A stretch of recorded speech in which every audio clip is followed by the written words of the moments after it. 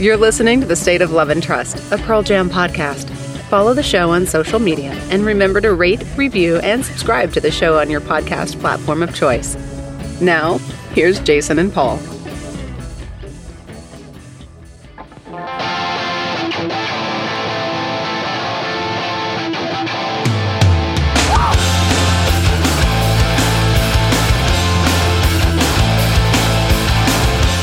Welcome, everyone, to another episode of The State of Love and Trust. It's a Pearl Jam podcast, and I'm one of your two hosts, Jason Carapesi, and alongside me, as always, is... Paul Guillieri. Paul, we're in the throes of October now. Are you ready for some playoff? No, you're not ready for playoff baseball. I'm ready for some pumpkin ale. I can tell you that much. You've swiftly positioned yourself. You've shifted from playoff baseball, which you are not a part of this season. I apologize. To pumpkin ale. Yeah, that's what we got to drown the sorrows, my good man. poor Giants just found themselves making a mess of the bed, as the proverbial saying goes. The actual saying, I shall not repeat. Yeah, that was the PG version. I will gloat and say that my Atlanta Braves are on course you guys to are win. an historic offense. Half your goodness. lineup is like bopping 40 home runs apiece. I'm rooting for you guys. I think it'd be That's lovely. Oh. Yeah. It's not the giving season, but it feels like it. It will be next month, so we'll get that started early. That's true. Too. Welcome, guys. If you're new, hello. I'm Jason. That is Paul. If you've been around the block a couple of times, welcome back. A little bit of housekeeping to get out of the way before we kind of dive into this thing. Consider this the 4 or 5 song ramp up that Pearl Jam does now. If you haven't heard this before, I don't know how you haven't, but it really helps us out. It helps the community. It helps people find the show. If you rate, review, and subscribe on your preferred platform of choice. That is true. And if you are feeling giving, even though it's not the giving month, we do have Patreon. We do, but the best way to give, I would say, is to feed that algorithm, Jason, so it doesn't eat us. Get this podcast in front of people's ears. That is the best thing you can possibly do. I just throw that Patreon thing out there if you're feeling super saucy, but no big deal either way. You're here now. That's what matters. And you know who else is here, Paul? As I steal your segue championship. Another guest? Yeah. We've got a gentleman who I will hold my hand up. I was not aware of this gentleman's site, his platforms, but when I dove into it, I saw the people on the Instagrams and I saw the people on the Twitters and the Facebooks, and I go, who is this cat that is at all these shows, this tour, and he's got this following, he's got this website, and he's diving into all things live music, and Pearl Jam is very good live. Ipso facto, he's on the show from ConcertPants. It's Sheehan Perera. How's it going, man? Doing very well. Thank you. Thank you for having me on. It's a pleasure, man. And seeing the images and seeing your notes and your thoughts about this recent Pearl Jam run made me think we got to talk to this guy. He's one of our own. I appreciate it. I'm honored. We're happy to have you on. So I want to kind of, first of all, you're in Austin, Texas, right? Yes, correct. Beautiful. Lovely town. Some of the listeners know that I was there a couple weeks ago for those two shows, and we'll talk about those shows because we were obviously both there a little bit later. I want to kind of get people up to speed who may not know you or know your story or the site / accounts story. So I'll zoom out real quick and say, what is ConcertPants anyway? Good question. I thank you. I pride myself in good questions. Yeah, it's an evolving answer. It's evolution, baby. It started off just as, I wanted to take my concert obsession and passion just a little bit more seriously than just going to the shows and, talking about it with friends. So I thought, okay, let me get on this Instagram thing, which I was late to, and start posting kind of my old ticket stubs because I collected all of them. You still have all of them from like back in the day? Not all of them. And I actually only moved to the United States in 98. So I have them all, or 97 rather. So I have them all starting kind of the summer of 98, which is when I came into going to concerts. So yeah, I mean, lots and lots of them. And started off just kind of posting those. I have to say that those didn't always do very well on Instagram. And I was kind of like, okay, I guess I'm just doing this wrong or something. And one day I posted a picture of a record I was listening to, a vinyl record, and suddenly, whoosh, just there is a very, very strong vinyl community on Instagram, and that ConcertPants kind of went that way for a little bit, and then it was a combination of both, and then I started getting a lot more into the photography. So you've probably seen some of that too, and the goal was kind of always just to be a mechanism for me to go to more shows and to maybe even, become the means to go to those shows. So I used to work in the music industry, over 15 years ago when I lived in New York City. And so I kind of know how to play the game with publicists and everything like that. So now when shows come through town that I'm interested in going to, I'll reach out to them and say, hey, I'd love to review the show and take photos, and obviously be very happy to share them with you. And I'd say 50% or more of the times I end up, getting a photo pass and getting tickets to go to the show. And that's kind of just how this hobby and this passion remains alive. I would say that's it. A labor of love. Exactly. Yeah. I have not had the guts yet to apply for a photo pass for Pearl Jam. And I don't know that I would want to be taking it that seriously, honestly, because I just want to be a fan there and, right up front as close as I can with everyone else. But maybe someday. That's hopefully actually the a hard, I guess,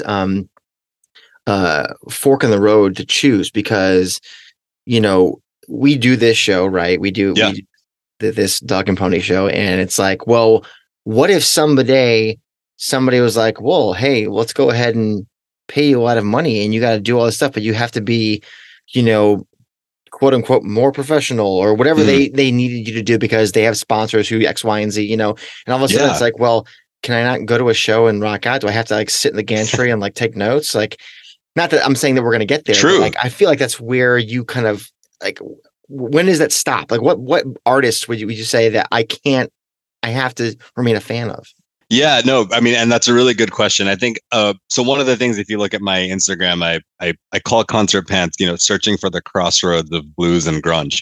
And whereas I think I would consider myself really a student and always wanting to learn more and research more and, do the hard work like we're talking about to learn about blues and blues history and even how the blues continues today, grunge is kind of my safe space. So whereas one is, I'm really happy to do the work here and take songs only for take pictures for the first 3 songs and then even begin to start writing a review on my phone or just on a notepad or something while I'm still at the show. Whereas with Pearl Jam or another grunge band or something, I'm just kind of there. It's my present tense, right? It's where I go to escape. And that's a beautiful thing to have between the two. Especially when they combine, and Pearl Jam's such a great band for combining grunge and blues. But yeah, I would say that that's probably one place I would draw the line. How did we get there, though? Where does this start for you with Pearl Jam? You mentioned that you moved to the U.S. in 1998. Yeah. Please tell me you saw them in Bangkok in 95. You're so close. You're so Singapore. close. Singapore. It The Singapore was show. the Pacific. Well, I wasn't there, unfortunately. Oh. I was very close by living in Kuala Lumpur, Malaysia. Yes. And I do know of people that I've met a lot of people actually on the last tour that were at that show. And it's kind of like, what's going on? But you met Tanya King? Yes. In fact, Tanya stayed with me. No kidding. The Austin shows. Yeah, exactly. She's awesome. Yeah. And that was the first time we'd met. No kidding. In person. Wow. So yeah. So Tanya was there, and then another friend of mine, I have a friend whose wife was there, and then just heard of someone else in the South Austin community who was also there. And it's kind of like, wow, I don't know what the capacity was at that show, but I'll slowly kind of make my way through it, even though I was actually that geographically close in Malaysia. Okay. He was asking about people staying with you, and I said that was in Austin. Not Kuala Lumpur. Okay. Not back then. No, 95 was kind of just before I found grunge. I was still heavily into my Michael Jackson phase at that time. Can I tell you, I know this is about you and not about me, but Absolutely. I need to tell you that my very first concert ever was Michael Jackson. Oh, I'm so jealous. As am I. That's the one artist I never got to see. It's very weird. Like my mom bought tickets because she saw how much I loved watching the Bad video on MTV as a 5-year-old.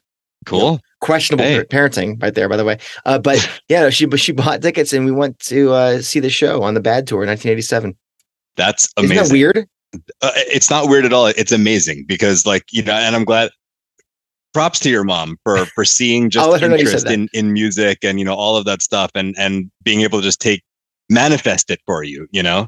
So you were like a dangerous guy. You were like, I was absolutely a dangerous soundtrack guy. And absolutely. Yes. Absolutely a dangerous guy. So before I lived in Malaysia, I actually lived in Laos. My mom worked for the UN. So I was born in New York. Started moving abroad when I was about 7 and then moved back when I was 14. So a lot of what I consider my growing up from 7 to 14 was in Laos and Malaysia. But yeah, in Laos, we had a satellite dish and we could only watch MTV Asia. And on Saturday mornings, they'd have the US top 20 countdown. And I would always wake up early to watch that. And for so long at that time, it was Will You Be There, Michael Jackson from the Free Willy soundtrack. Oh, God, really? And yeah, so I was always kind of like, oh, okay, he's still number one. He's still number one. And I remember so distinctly one week he was number 2.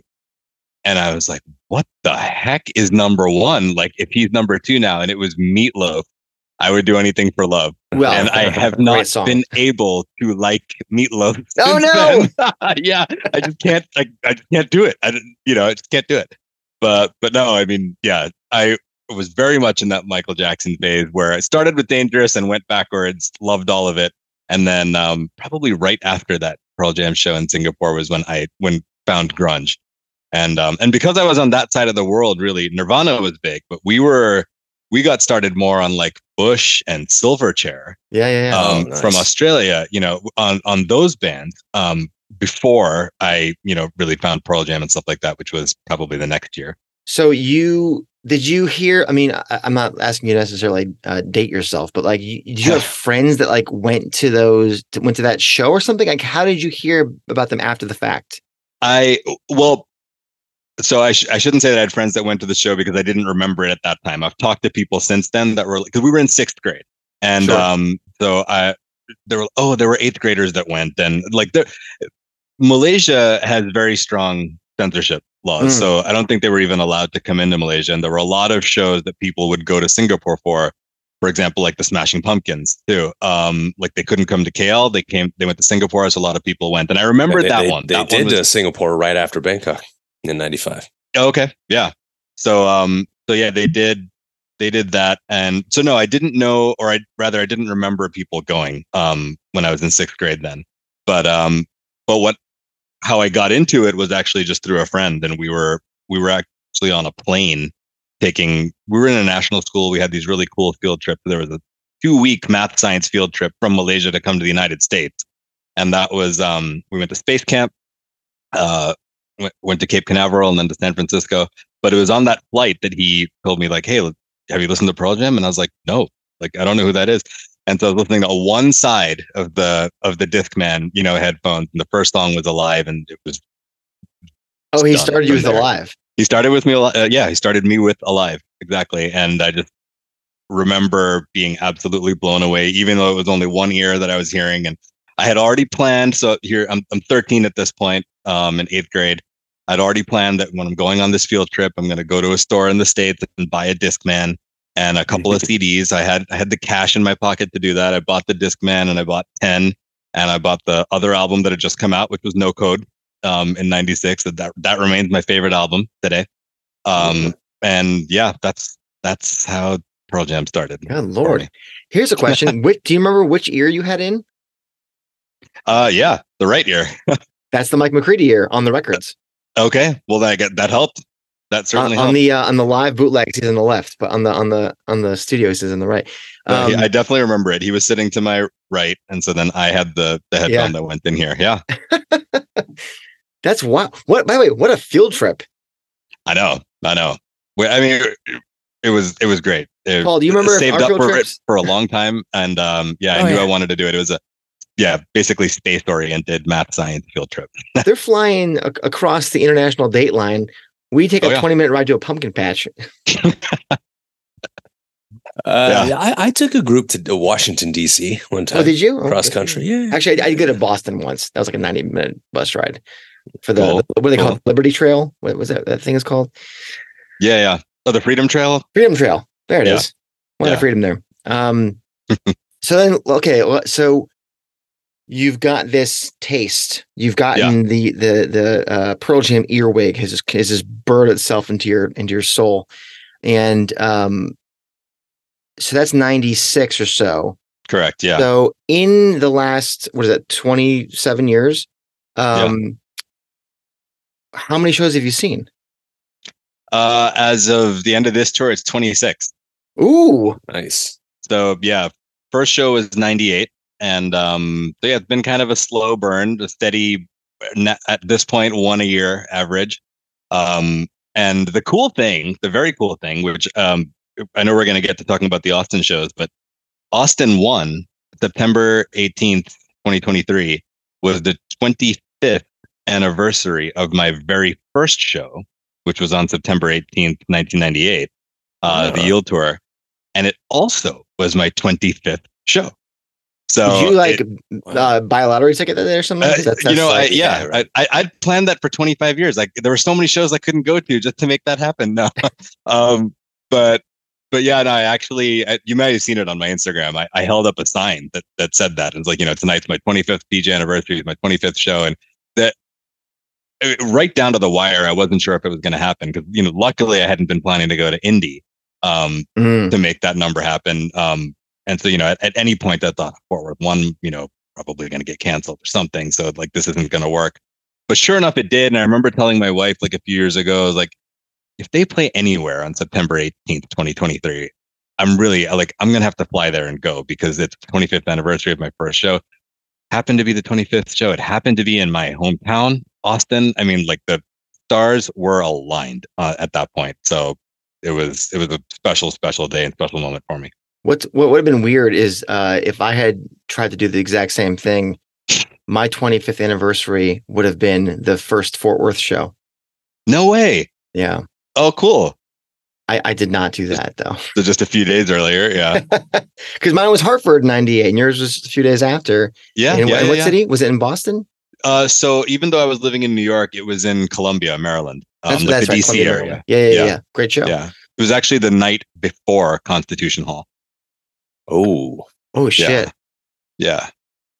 Constitution Hall was September 19th, 98. Right. Yeah, right. Wait, so okay, across these 26 then, give me like a couple that stand out to you. As hard as it is to pick out a favorite, I always think about Fenway 1 2016. Like one of the first ones I think about. Fenway, a very special place for me. I went to business school in BU, started dating my wife there. We lived on opposite sides of Fenway Park. So I used to walk up and down those sidewalks all the time. And another thing that I had told her, she has to hear a lot of my Pearl Jam theories and stuff like that. But I told her at that point, if Pearl Jam ever plays Fenway Park, if we're living anywhere else in the world, we're going to come back and see it. And sure enough, a few years later, they did. So she came with me to both of those shows. But I really feel like Fenway 1 just had this energy about it. Like the first couple songs, the breeze was blowing. It was this beautiful Boston evening. Eddie just looked like a prophet. He sounded like the voice of God, and the set list was amazing. So many great covers and rare, like Strangest Tribe was on there. Masters of War, Comfortably Numb, like all these things, all these covers that I just really wanted to see, and it just all came together there. So I'd say that's one, but a few shows on the Riot Act tour as well. Buffalo, May 2nd, 03 was a really good one. I was in college in Western New York at the time, so I'd only decided that day to go if we could get tickets on the floor, which we did like 2 hours beforehand and arrived right before they started. Did not go the next night at State College, which I still regret sometimes. And then I was at Live at the Garden later that year, the one that came out. We've been to a lot of shows together, my friend. Oh, that's awesome. Cool. The Garden 03, those two Fenway shows, Austin shows. So you must be from the East Coast too then. I'm from Connecticut, yeah. Okay, cool, yeah.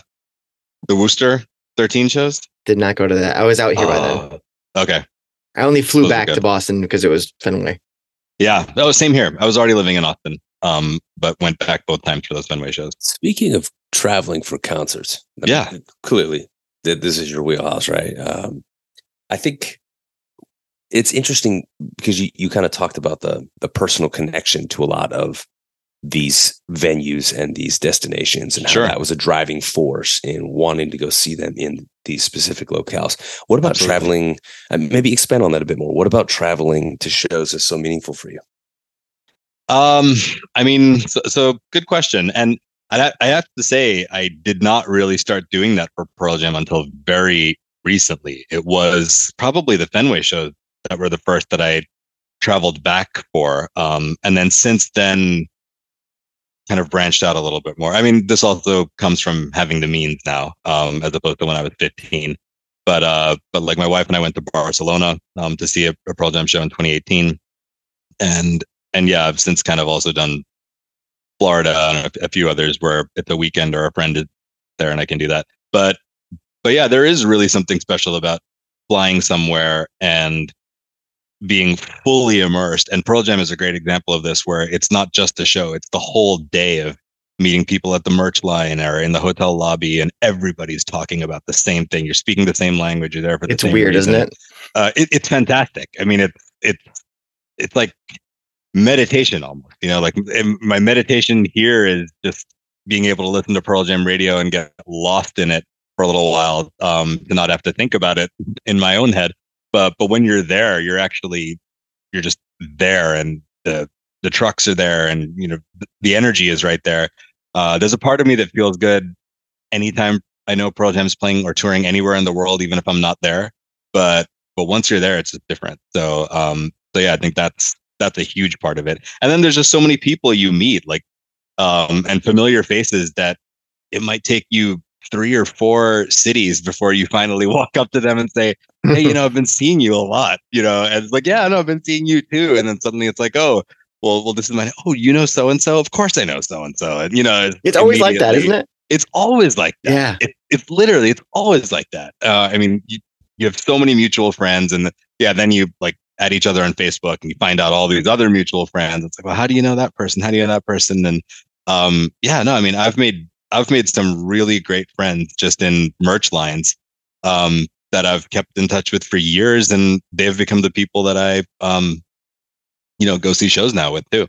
It reminds me of what Ed said in Chicago just a few weeks back, when he said that, this front row, I see you guys almost more than my family. So you're kind of part of my family now. It's true. Like it's true. And yeah, I mean, the rail, that's a group too. I mean, that you recognize them anywhere, right? Yeah. I remember seeing, there's a gentleman from Tasmania who is, I think he's in his 50s. His name is shows or something like that. Oh, wow. I think he's closing in on 100. Yeah. And, you can tell him by his long Santa-like beard. And I remember they tweeted out a photo from Amsterdam last summer, and I zoomed in. I'm like, oh, there he is. This dude is traveling everywhere. Absolutely. I saw him on the video board at Austin. I was just looking up, and I just he's 20. He's right over there. Yeah. You say his 10 Club membership is so old. He's guaranteed floor every show. I guess that happens too, right? But you brought up a good point, bringing up Chicago, Paul. I mean, another dimension to answer your question is also just what cities mean a lot to the band, right? This year was the first time I saw the boys in Chicago, and it was very apparent how much it meant to Eddie to be in Chicago. And even the first night, he was telling stories about his aunt and visiting his grandmother's house, and it was literally close to tears, if not actually, maybe a couple trickling down his cheek. But it was very deep. It was very emotional, but he was also just having a great time. And I think that's part of it too.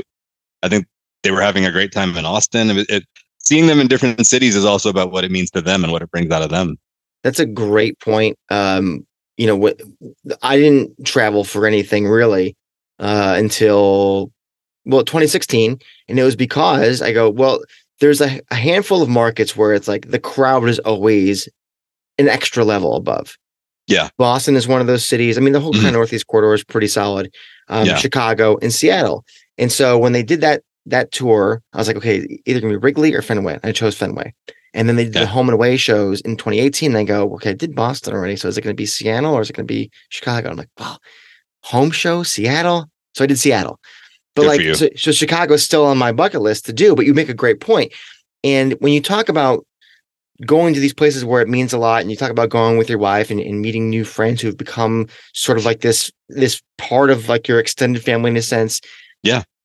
That's one thing. But when and we talk to our buddy Stip, who joined me in Austin, he's been on our show a number of times, and he talks about how he never really traveled after he had kids. Oh, okay. It was like a good 8 or 9 years where he just couldn't do it because he had, he had to be home. He had to make sure he was rearing his kids right. And, obviously when you have kids, money goes down and all these things kind of wrap up. So you have a couple of kids, right? So how is it that how has having kids affected your concert going experience and your Pearl Jam going experience? So that's a really great question. And yeah, part of me kind of kicks myself for, why didn't I just do the whole home and away run of 7 shows when I did not have kids or a dog or a house or anything like that.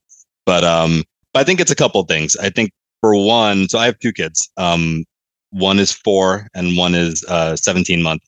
So, oh God, so 2019, you're in it, man. What's that? Yeah, exactly. God bless you. And so, yeah, when the first one was born in 2019, they were gearing up for the 2020 tour, and it's kind of like, okay, sweet, this is going to be great. I'll figure out how to do this the best I can. So I was focused on the 4 California shows at the time, LA and Oakland, because those were back-to-back nights. Right. And we have family there. So that was going to be an easy one to do. Stay at my brother-in-law's house.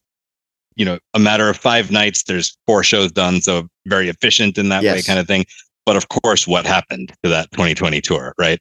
On comes the pandemic. And I think that kind of helped in me in really forcing me to get out more, because there were just days where at the beginning we didn't know we just didn't know what was going to happen, right? So there was a part of me thinking, this many people died today in Venice and this many people died in New York City, and is it just a matter of maybe 2 weeks before we're all gone? And I thought that was a very real possibility in my head at one point. I was wearing a mask outside walking the dog because I just didn't know how airborne it was or something. So I think there was really kind of a seize the day mentality where I was just like, we just got to do what we want to do, and figure out a way to make it work. And I think that was one of the things, one of the reasons that I, for example, on this run did 6 shows, because it was just kind of like, we don't have as much time as we think. So let's do it. The other one was actually just that I wanted my kids to know. I wanted to be able to tell them the story, and I wanted to be able to specifically say, my love for concerts and my passion and my, doing what I love did not change when you came around. In fact, it helped me to do it more. And I want you to know that that's the way I did it. And that's the way I approached it. And I hope you do the same thing too one day, for anything that you love. So yeah, I think that's that in specific, regard to the post kids and traveling for concerts and keeping doing it. Those are probably the 2 biggest pieces that influenced my continuation, or rather first extended travel for those shows. It helped that 2 were in Austin, right? And 2 were in Fort Worth. So I drove back, right after in between. So there's a lot of, I did the Fort Worth Austin drive 4 times in 3 days there. Oh my God. If you were a real fan, you would have gone to St. Paul. I'm just saying. Yeah, true. But so yeah, and that way it made it easy for me this time around. And I don't know that I'll do, I was exhausted. That's a lot of driving too. Oh. So yeah. I don't know that I'll do that many on another run, which hopefully we'll have coming up soon. But no, I mean, that was a great question. I think that's why I wanted to make sure kids didn't stop me from doing it. And I have a very supportive wife, of course. Cannot be understated at all. She knows how much it means to me. Yeah. Well, speaking of wives. Yeah. Jason and I have been to a couple of shows now with our respective spouses. Yeah. And it's a whole new dynamic, I think, for us, but I think for anybody, just because he and I have a couple of shows in the bucket that we've caught just together. You know? So I'm kind of curious, like that whole support system, like how, for you, like how did your wife handle you being gone? Like you're saying she's been tremendously supportive. Like absolutely. Was it that same thing of like, well, I see that this is something that he loves, and because I love him, I want to cultivate that, and so I don't want to stand in the way of that? Or was it more of like something where she was curious about it and it was like, well, yeah, you do that, and I'm kind of curious, like what happens when you do this so often? You know what I mean? That's interesting. I don't know as much about the latter, but perhaps that's it as well, because it was unknown territory to me as well. I'd never done more than 2 shows on a single tour leg, or 3 in a single year. And I'm saying this because sometimes they do US shows, they go to Europe, they come back. So there might be 2 and 1 kind of separated, but I'd never done more than that in one go. So this was, call it an experiment or something for me as well. But I think it's certainly the first part of what you said, which is that she really understands how much this means to me. It's you can't miss it walking around our house. I mean, there's posters everywhere. We're listening to Pearl Jam radio in the car all the time. I'm wearing a Pearl Jam t-shirt every day. So it's not like I'm faking it. Like, hey, suddenly they decided to go on tour. And I'm like, well, don't you know, like actually like my favorite band. So I want to go see them a bunch of times. And it's like, you them at all. Like, it's not that at all. So I think there's that part of it. But we've also kind of figured out ways that make it easier. So she also travels a lot for work. And we kind of know the single parent routine. The kids know the single parent routine. And one of the things that I specifically did in the way that I scheduled the shows I went to on this tour was that they were all on weekdays, because that's easier, or, the preferred time to take care of kids, because you have them in the morning, drop them off at school or at daycare, pick them up in the evening, and it's playtime, dinner time, bath time, and to sleep. So it's a lot less solo work than if it was the weekend, folding. So that's why the shows were specifically weekdays, that the ones that I went to, that I would only be missing weekdays at home.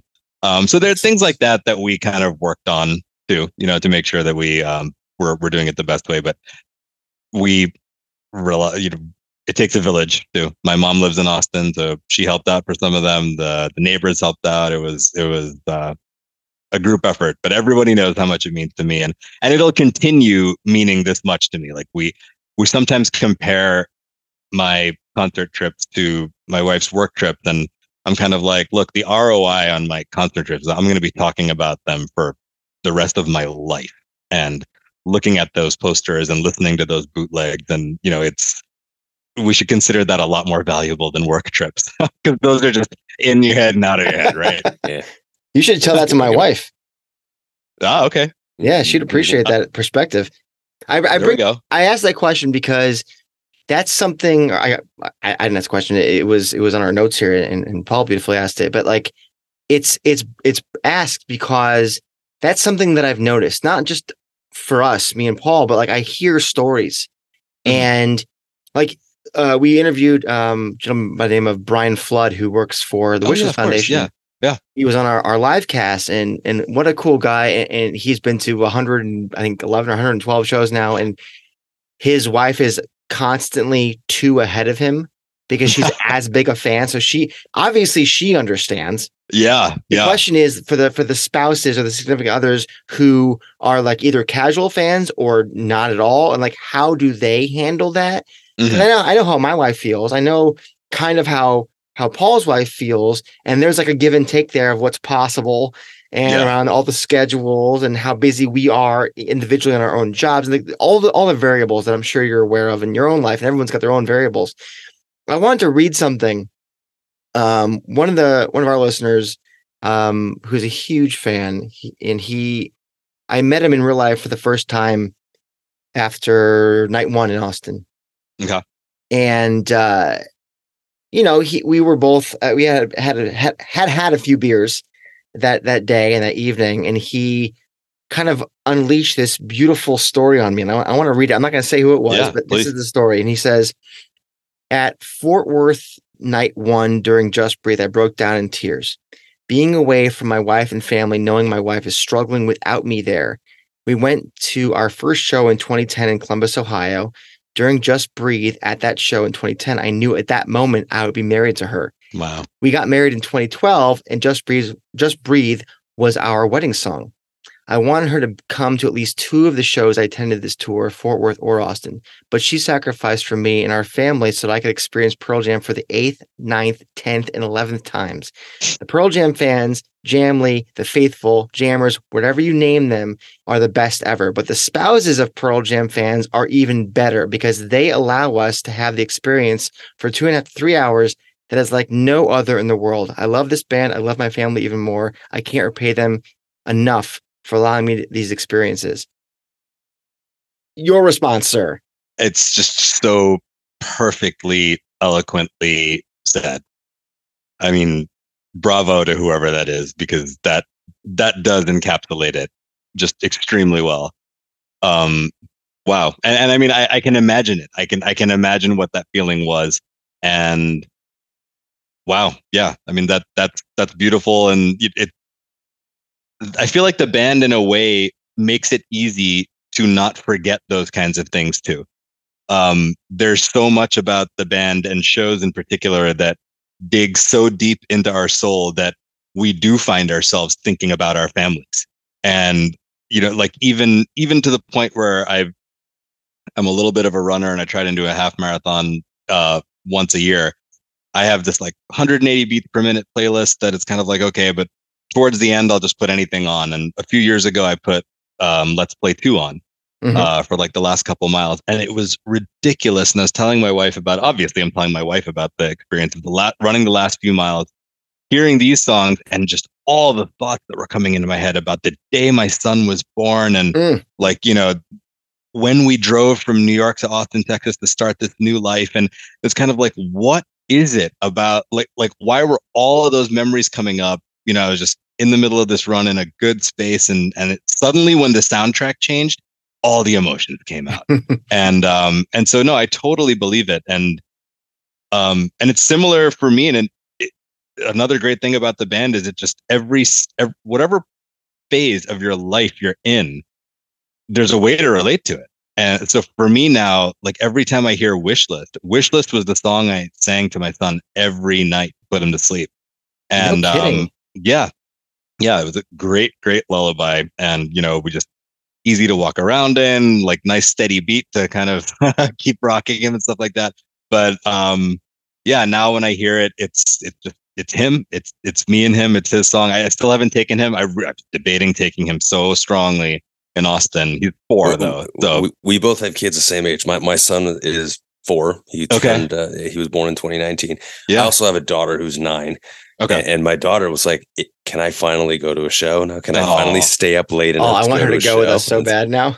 My oldest is 6. And I was thinking the same thing. I'm like, I don't know. But like, hey, those dates are probably coming next year. I can totally see a scenario. I'm like, hey, buddy, let's go. Yeah, no, like if they do ACL again, like even if this year had been ACL, I would have done it because I could have had him in his like Bob stroller. He wanted to fall asleep. He could have done it. ACL is a different thing because you're outside. You have it's outside. Exactly. Yeah, like you could put a blanket down and lie down, like, all of that stuff. I would take it very easy. But yeah, Moody Center was loud and, late and all that stuff. But no, I mean, like whether it's kids or parents, there's literally just something to relate to so strongly. So, yeah, I mean, I think it's one thing to feel it. We're all feeling it. We're all, giving each other hugs, and you don't have to look far to see someone breaking down during kind of any song at a Pearl Jam show. But it's because there's this other dimension that just tugs at our hearts. And to be able to put it so eloquently as that person did is another talent all in and of its own. And he speaks for all of us. I got one more here for you. we talked about ConcertPants and it's many evolutions, right? So if we're going to do the evolution, baby, where do you see this site in 3 to 5 years? A great question. I feel like I'm finding something with the photography here. I think the real kind of playing off of the crossroads between grunge and blues is something I'd like to explore more, because one of them, again, is something that I enjoy studying so much, and the other one is something I'm really enjoying the experience of. And there's just so many intersections. So yeah, I feel like I'd like to do that more and kind of just make it a discussion between the two. But really, I mean, doing this, I mean, you guys are helping me manifest exactly kind of what I wanted to get out of this too, where it was just being able to talk to other folks and, you know, be able to share my opinions. I was the guy that watched VH1 Behind the Music and like all that kind of stuff, just like, and eating it all up. But there were always these experts of 90s music and 80s music and stuff like that, and I would love to be that guy for, you know, the 2020s or the bring back Behind the Music, you know, yeah, exactly. Like, yeah. I just love to be the guy that kind of gets interviewed and says, like, you know, what was going on back then, like, you know, oh, like, here's what was going on back then, here's how things shifted. And yeah, like we have a couple of different levels to look at it, or, you know, different genres to look at it from, and the way touring changed and the way everything has evolved. So just trying to pay attention and document it as we go along, but hopefully it will all just kind of form into something, you know, cohesive and entertaining and educational, perhaps. Edutainment. Exactly. There you go. Yeah. And maybe it won't be till this is all, you know, far behind us and it's the retrospective, but you know, until then, it's kind of like, okay, let's just keep documenting and having a good time and see what happens. I am going to transition to our next segment by asking you a question. Okay. That question is very simple. I'm sure you've thought about this a million times. What is your favorite song by Pearl Jam? Down. Nice. No kidding. Yeah. I love the answer because I've never heard that answer before. Yeah. No. Tell me why. Oh gosh. Well, you know, it's the feeling. It's the first just the like the intro, and it's such an upbeat kind of, and you know, here's a band that is, you know, writes the textbook on songs about pain, and, you know, just making you identify with the pain or anger, you know, social issues or anything like that. But Down, I think, is one of the happy songs, right? And you just can't help but smile and feel good about it. And I think Won't Let the Light Escape from Me, Won't Let the Darkness Swallow Me. I love those lines. I kind of recite them to myself a lot, and have in the past, when I feel like things were getting away from me a little bit sometimes. I also, just because you're asking me, brutally honest, the end of the Live at the Garden DVD, right? Mm-hmm. The show's over now. The credits are running. Down is playing, and there's this montage of all of them just having fun throughout the entire tour. Like, Eddie used to ride his bike around the parking lots, you know, sometimes those tours, and bring out the George Bush mask and all kinds of other stuff. And like, there was just this great video montage that was set to that song, and I thought that was great too. Yeah, just kind of, it's such an easy one to, like, on a January 1st, I'd always put on the B-side of I Am Mine and start the year off listening to Down. And I love it. That's it. That's just it for me.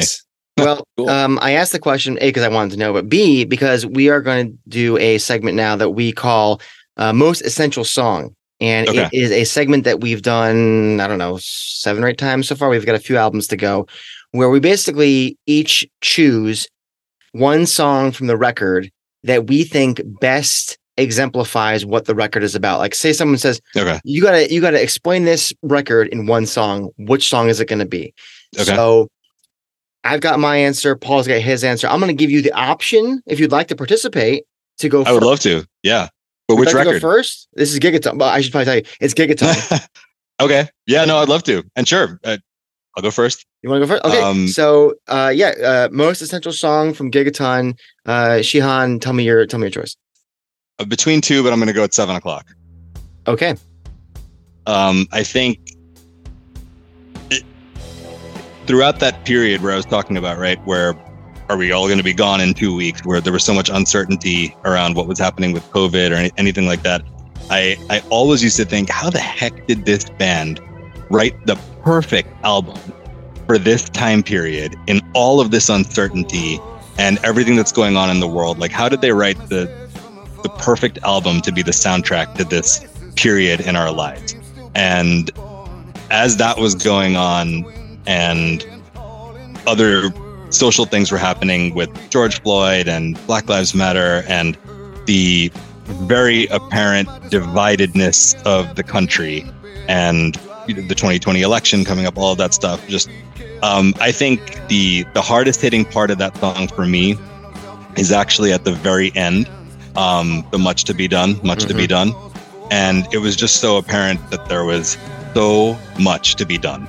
I think Gigaton itself, the cover, the title, it's about climate change. The album talked about that a lot, but still much to be done, right? I think it really socially, climate change, politically, trying to figure out how we're going to change our lives post-pandemic. And we did change our lives post-pandemic. So many of us work from home now where we didn't before. We've moved out of cities, kind of all of that stuff. There was just so much to be done. And I think I always envisioned that becoming like an anthem at shows. I think there's almost a wasted opportunity for the crowd. The crowd should be participating so much more in the much to be done. It should just be a much bigger thing. But anyway, I think that encompasses that time period for me and the album for me. And think about this, that they wrote all those songs before we knew there was a COVID I know. pandemic. It's ridiculous. It's absolutely ridiculous. It's also a gorgeous song. It's like the chorus is just this beautiful combination of Comfortably Numb and Ordinary World. That's a good shout. Duran. What's that? That's a good shout. I hadn't thought about that before. Yeah, no, I think it is. It's a beautiful melody. It has the whole album has 80s undertones to it, I think, where they were going with it. That song in particular encapsulates it excellent. It's evolved into, I love the live version of 7 O'Clock now, how throughout that whole Europe tour, it got harder and harder. And it's found a great place. And yeah, that's Gigaton for me. Okay. 7 O'Clock. All right. Paul, do you want me to go for next? Or you want to go next? What do you want to do? Your choice. You can go. I'm curious. Okay. Yeah. All right. So let's see here. First of all, I really tried hard. Your favorite song is Whoever Said, if I recall. Yeah. I do really enjoy that song. My favorite song versus what the most essential song is, not necessarily the same thing. Of course. Well, I'll say that. Now my knee-jerk reaction when, the notes were in front of me with a blank page here that said essential song Gigaton, what the hell is it going to be? My knee-jerk reaction was Dance of the Clairvoyants. Mm-hmm. And so my brain immediately looked at other songs to see if I was right. I looked at Whoever Said, like you mentioned. I looked at 7 O'Clock, like you mentioned, Sheehan. And I looked at Retrograde. And so I'm listening to Retrograde and I'm looking at the lyrics, and it's a good, really good choice. But then I'm like, maybe I'll go back to my knee-jerk reaction and maybe it's Dance. I was wrong. It's Retrograde. And here's why it's Retrograde. Gigaton is about how we are fucking our present situation up and how we need to come together to do whatever we can to adjust the timeline that we're on to save our future. Mm-hmm. It's hopeful in the face of a very promising outlook. It's positively defiant. Those are the words that I would use. Positively defiant. And that's what Retrograde is all about, in my opinion. It's easy to define Gigaton, as you mentioned, Sheehan, as a climate crisis record. We got the imagery. There's obviously some quick escape, yada yada. But I thought maybe that's too simple. Maybe I can go deeper than that. And I think it is. I think it's more than that, as I mentioned before. And I think Retrograde offers that more robust approach to our future, to all of our futures. And I think it paints the picture beyond specific pitfalls of our current status as a species, like a Dance, like a 7 O'Clock, like a Whoever Said. Actually, the more I think about Quick Escape, might be the closest thing to Retrograde. However, I think that little sci-fi story is maybe a little too sardonic than hopeful. Yeah. Even though I love it, I think maybe for Most Essential, it needs to be more on the nose. And so when we look at the music, again, musically, I think Dance and Quick Escape are very strong. I think they're very much what this album and this band is about in the moment. But something that I've often loved about this band is how they take a topic and make it big. You know, and nothing is bigger than the outro of this song. Nothing is bigger than the continuation of our species. So I think I put those two things together, and it feels like music, lyrical themes. For me, it's got to be Retrograde. And I know, Paul, that you love the song as much as I do. But I kind of did like this horseshoe. I was like, oh, it's gonna be yes. So I'm gonna go Retrograde. Fine choice. You disagree? Well, it's my favorite song on the album. I think it's the crowning achievement on the record. But I think where I struggle with it is the parallels. I mean, it's the perfect, I guess, reflection of the cover and so much of what the record is about. Especially the title, when you think about it. All that being said, I think what makes this record unique is the blend of experimentation and collaboration. And interestingly enough, when they interviewed Jeff about Dance of the Clairvoyants, he said it was the perfect storm of experimentation and real collaboration, mixing up the instrumentation and building a great song. Ed writing some of my favorite words yet. Matt's killer drum pattern, Mike's insane guitar part. We've opened some new doors creatively, and that's exciting. And I think Gigaton was very much an album about opening up new doors for them creatively. And I think that it serves as a segue to what we're going to hear on this new record coming up. And I think that this, for me, it's kind of a precursor in a lot of ways. I'm not saying we're going to get a David Byrne album or a Talking Heads album on Pearl Jam. But I do think that Dance of the Clairvoyants kind of offered us a preview into the type of complex and dynamic music that they are capable of writing at this stage in their careers. And I think it serves as kind of like a high watermark moment for them as a band. It was the first single that was released, and it left everybody, in a lot of ways, just completely I guess, arrested in one form or another, either because you were like, oh God, what are we about to get? Which was Jason's reaction, or this is fantastic. Take me wherever this is going. I cannot wait to see like the sights, the sounds, the colors, and that's where I was, where I heard this and I was like, oh my God, like this is like nothing I've ever heard from them before. And I like it when they keep me on my toes. I like it when they produce something that's so fresh in an era where so many bands of their ilk, so many bands of that era that are still playing, or even bands from the 80s or the 70s. And they just keep recycling the same kinds of sounds and material, and they don't evolve and they don't grow. And when they do, it's really derivative, and it's just like variations of the same sounds. And I think Pearl Jam is anything but that. Stasis is death, and they understand that creatively. And I think this is the type of composition that, to me, very much represented, similarly to what Jason said about how Retrograde kind of was the manifestation of these big ideas of like what bigger cause than the species. I think in a lot of ways for them as a band, Dance of the Clairvoyants was that moment as well. It was like, we need to evolve, like this is that for us as a band, we need experimentation. We need to reimagine what collaboration between us looks like if we're going to keep this thing going, and it's going to continue to invigorate, and it's going to continue to inspire and fill us with vitality. And I think that they achieved that. You know what I mean? So for me, I would say Dance of the Clairvoyants was that song, and I think that it was chosen specifically for a reason. I think in a lot of ways the band, I think, recognized that this album's not going to sound like a lot of the other ones, and they wanted us to know that right away. Sheehan, this is what Paul does. Paul takes something I disagree with and then forces me to agree with him. No, well, I think your choice is great, Jason. I don't. Go ahead. Well, I was going to say when I was between the two, when I said I was between two songs, it was actually 7 o'clock in Retrograde. So I'm with you there. But Paul, I wanted to ask you too, because you're right. I was right along with Jason where I heard the first song and I was kind of like, oh man, like this is like, is it April Fool's Day? Like, you know, like this isn't the first song on the new record kind of thing. Like, you know, but that being said, if that was the indication for you as to where they were going creatively and all that kind of stuff, with the exception of the Dance of the Clairvoyants and maybe Buckle Up and All Right, did the rest of the album almost let you down? No, and that's a great question. Back to a safer space? No, and I say that because it wasn't that I thought it was going to be an electronic album. Okay, yeah. What I thought when I heard it was it's going to be a different album. Okay.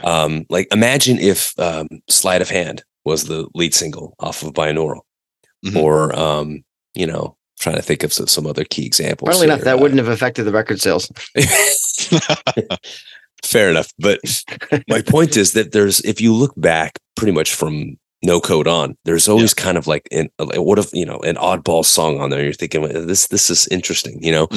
But Dance of the Clairvoyants to me was not like an exercise. It was not a song that was making a statement, like a big middle finger to the music industry, you know, like Stupid Mop was, or something like that, or perhaps even Bugs. I think that this song was very much something that they were inspired for this. You know what I mean? Like that there was intention and purpose behind this, and it wasn't about making a statement. Like they needed this song for themselves.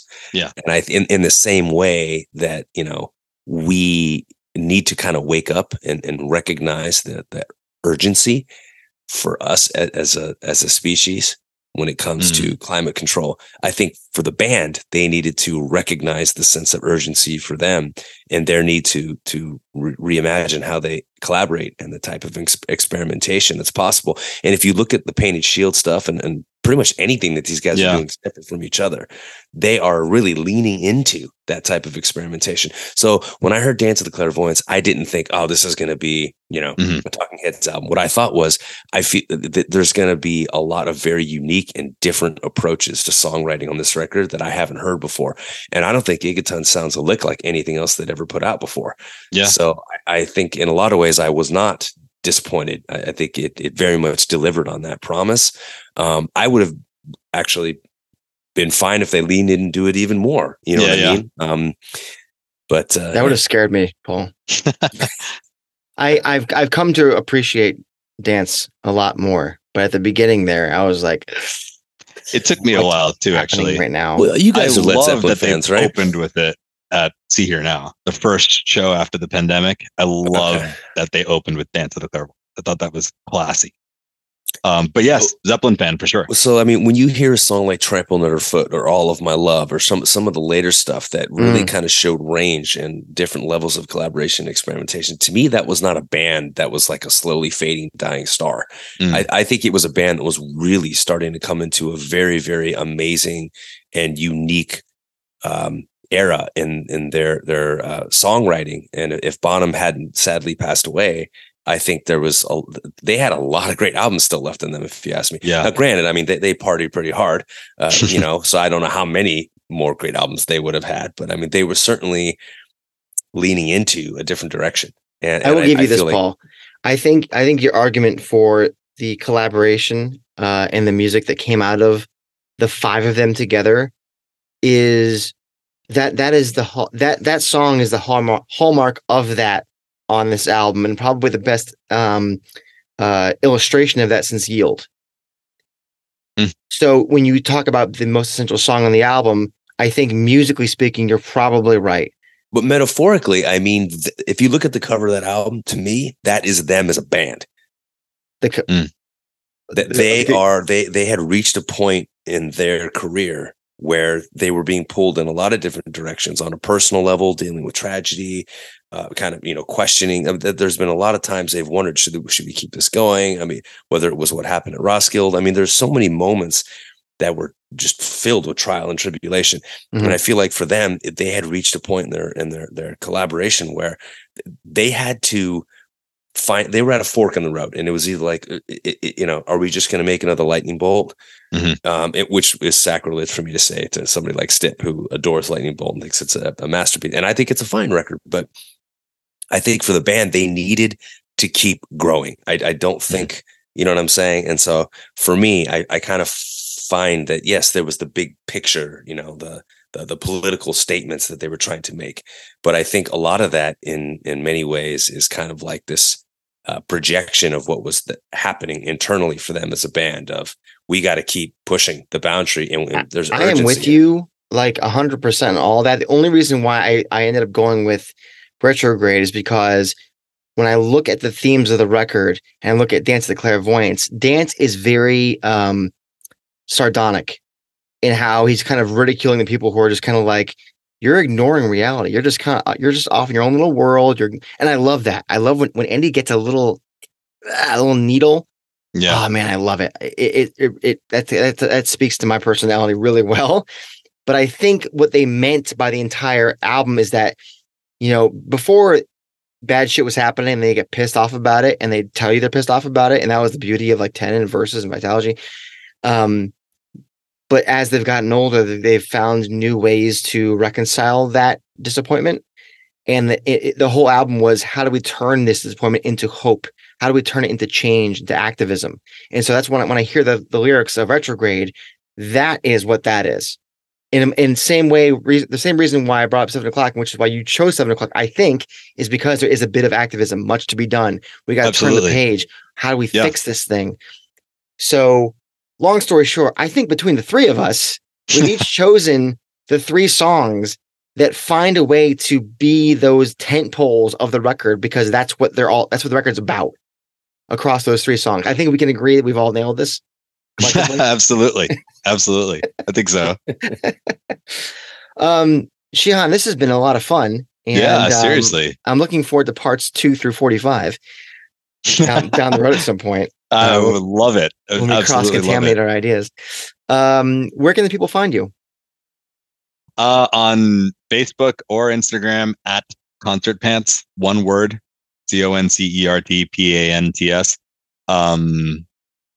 X2, formerly known as Twitter, which I don't use as much, but yeah, try to keep that going too. But yeah, that's where. And I've still got lots of photos that I have to share from the 2023 tour.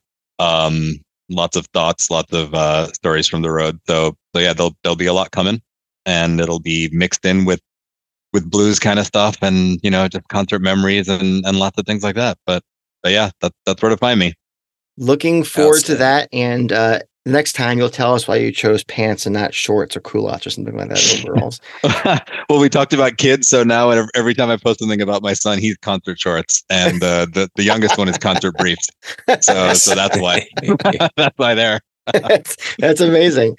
Sheehan Perera with ConcertPants. Thank you for coming on, man.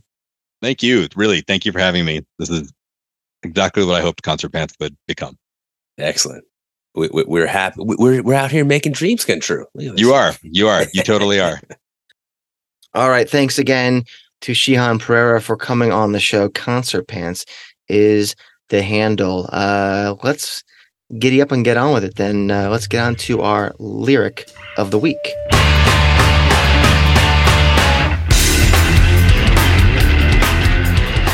All right, lyric of the week. Paul, we're winding down here, and only so many choices left. We are going to go to the binaural era. Oh. We're going with Sweet Lou. Really? Yes. Build them high, build them tall. A tycoon with a basketball. Tear them down, one and all. 7-2 is a long way to fall. Sweet Lou, house of you.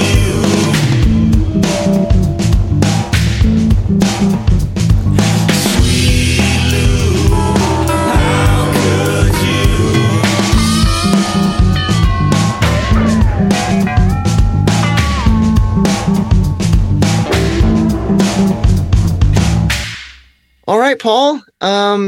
Sweet Lou. This is, I think, the last verse, if you could call it. What do you got for this? Here's what I got. Okay. Okay, listen. Yes. This is a song that it's funny that we're doing this on the heels of a wonderful discussion about what is the essential track off Gigaton, because it's not often that we do that segment and we have a guest join us for it. So, and it was a wonderful, wonderful discussion. And the cool thing about it is there's no wrong answer to that, right? But this is about as perfect an example as you can possibly find in the Pearl Jam catalog of a non-essential song. And to your point, in a lot of ways, we're covering this in our live cut of the week, mostly because we're checking off a box, just like probably the band was when they when they finally got around to playing it.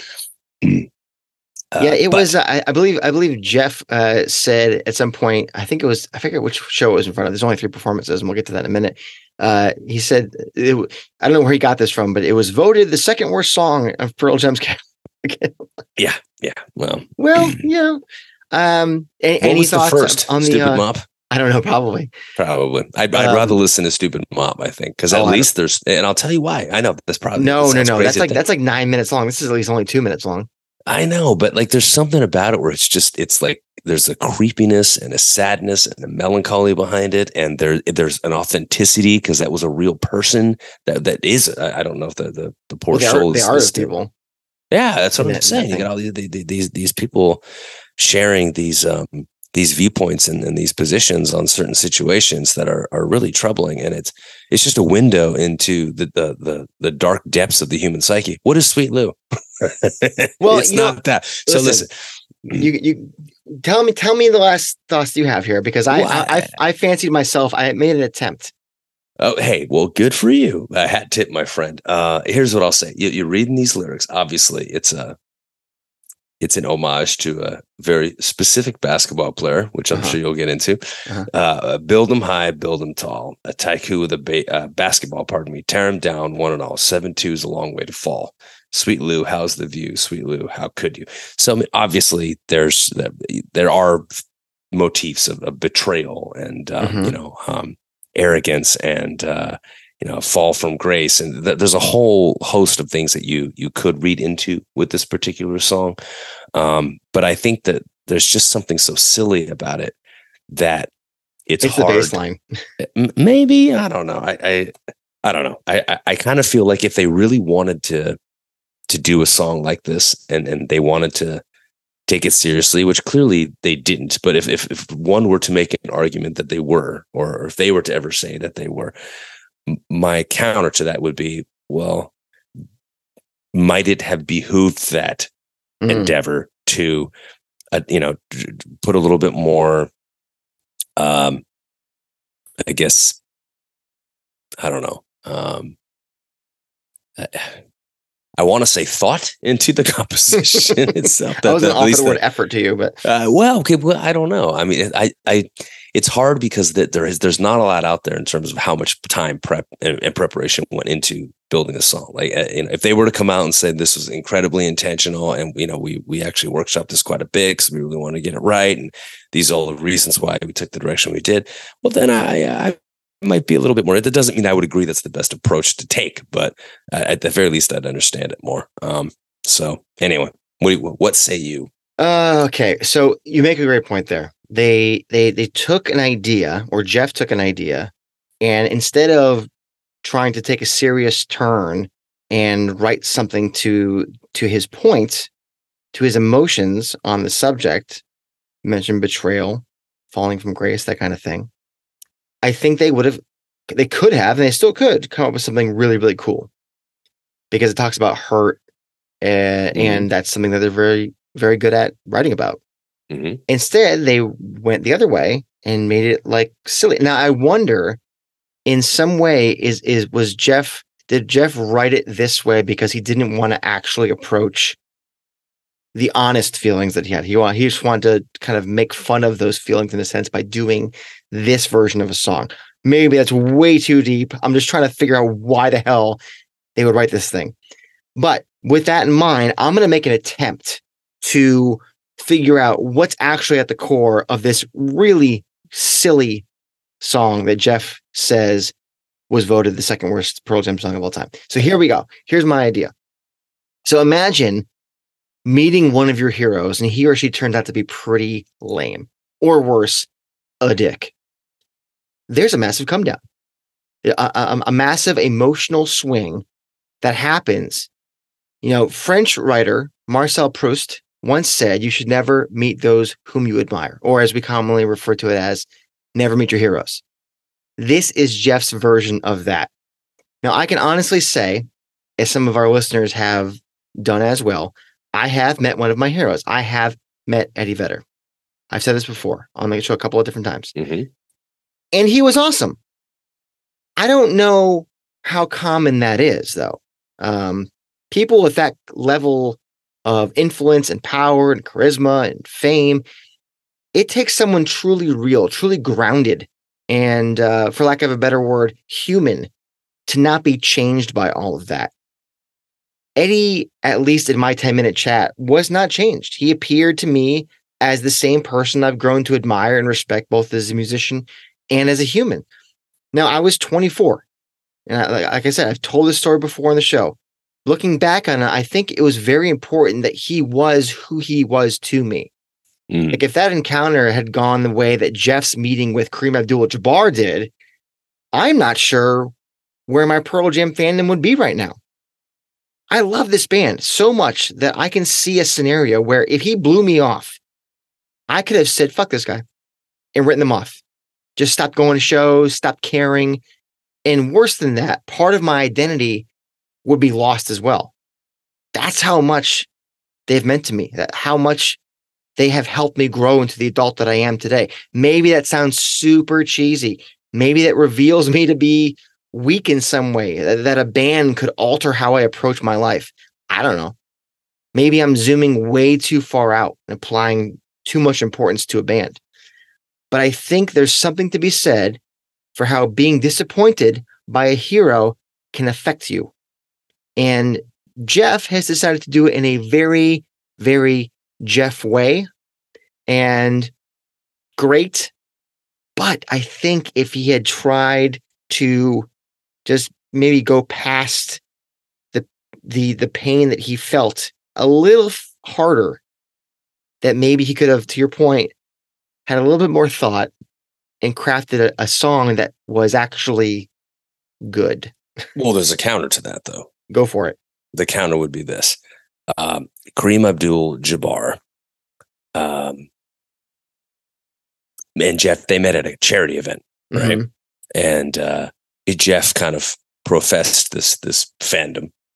And apparently it wasn't notable, I guess, to Kareem Abdul-Jabbar at the time. He kind of like waved it off. And he's not a huge rock music guy either, if as far as I know. So it's not like Rodman, right? So, and I think you also have to compare that. It's hard to view it through a lens that doesn't involve Rodman because of the band's relationship with Dennis Rodman and other basketball stars as well. I mean, think about the Last Dance. I mean, there's a Pearl Jam song included in that wonderful documentary. So the counter argument would be that Jeff did more justice and service to that event by not making it into an overthought composition. That it was almost I don't want to call it a dig, but in a lot of ways it was like, well, I'm not going to do you the honor, so to speak, of writing something that truly, truly demonstrates what I'm capable of as a musician, per se. You know what I mean? It was more of like, I want to express the juvenile nature of that experience to him. And quite frankly, the song feels juvenile. And I wonder if maybe that's the intention. I don't know. Well, counterpoint, could he have written this without being so obvious about it being about Kareem Abdul-Jabbar? If it was just a song about betrayal of meeting someone that you admire. Well, he uses, who knows, Kareem Abdul-Jabbar's Christian name. So, and in some ways it is kind of like subversive, right? He doesn't call it Kareem, right? Well, my point is that if he wanted to write a song about being betrayed, or having being betrayed by the person that he really respects. No, because then we're going to get Low Light and we're going to get Pilot basically, and we're going to be like, what the? It's true, but maybe it'll be amazing. We love Low Light. Maybe I do, but Pilot is the flip side of that, right? Where it's like, what? The answer? I don't know. The question is the answer. God, Jeff is a complicated dude, isn't he? Here's the point, Paul. We've talked way too long about Sweet Lou, but I enjoyed it. That was a good time. If you're still listening to this, kudos to you. You stuck around for an entire conversation about Sweet Lou. Our listeners are just like, I swear to you, if they went on for another second, I would have just put on Stupid Mop instead. That would have been a more enjoyable experience. That's the bridge too far. Okay, fair enough. All right, let's get to our live cut of the week. Ready to stand up!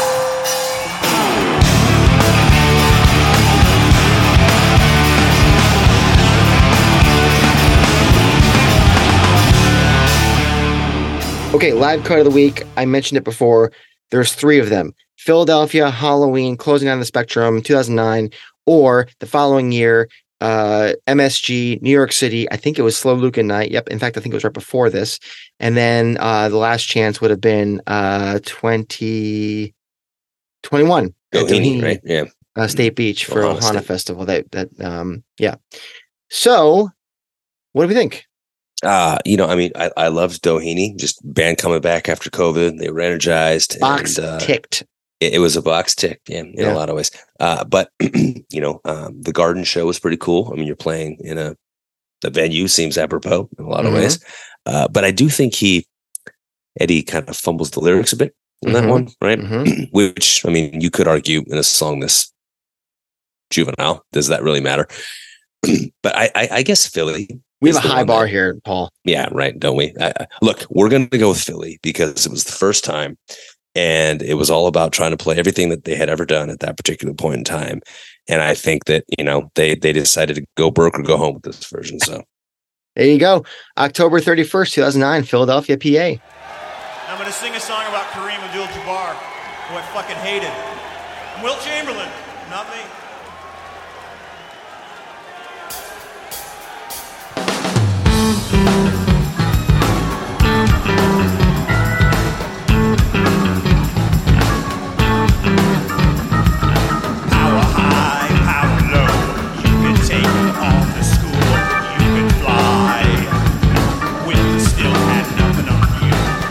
Chops and apple dew, Milwaukee Bucks and a barbecue. Number 33, just like you. Sweet Lou, how could you?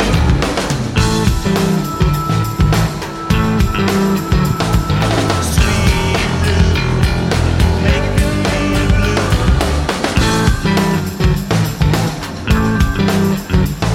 A Laker trade left Bobby D for a house by the sea. Little help from 32. Showtime and a worthy. Those were the days. Reinvestment spree. Sweet Lou, how could you?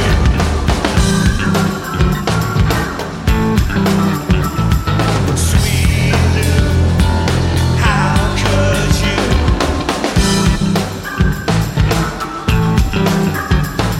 I grew up trying to copy you, Bruce Lee and Gasman Yogi too.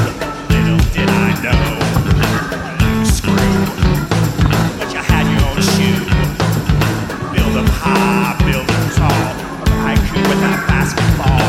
Tear 'em down, one and all. 7-2's a long way to fall. Sweet Lou, how's the view?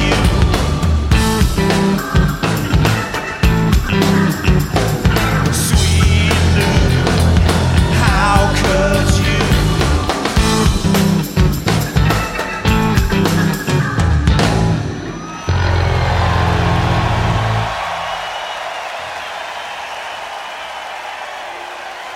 Fucking Sweet Lou, come on, people!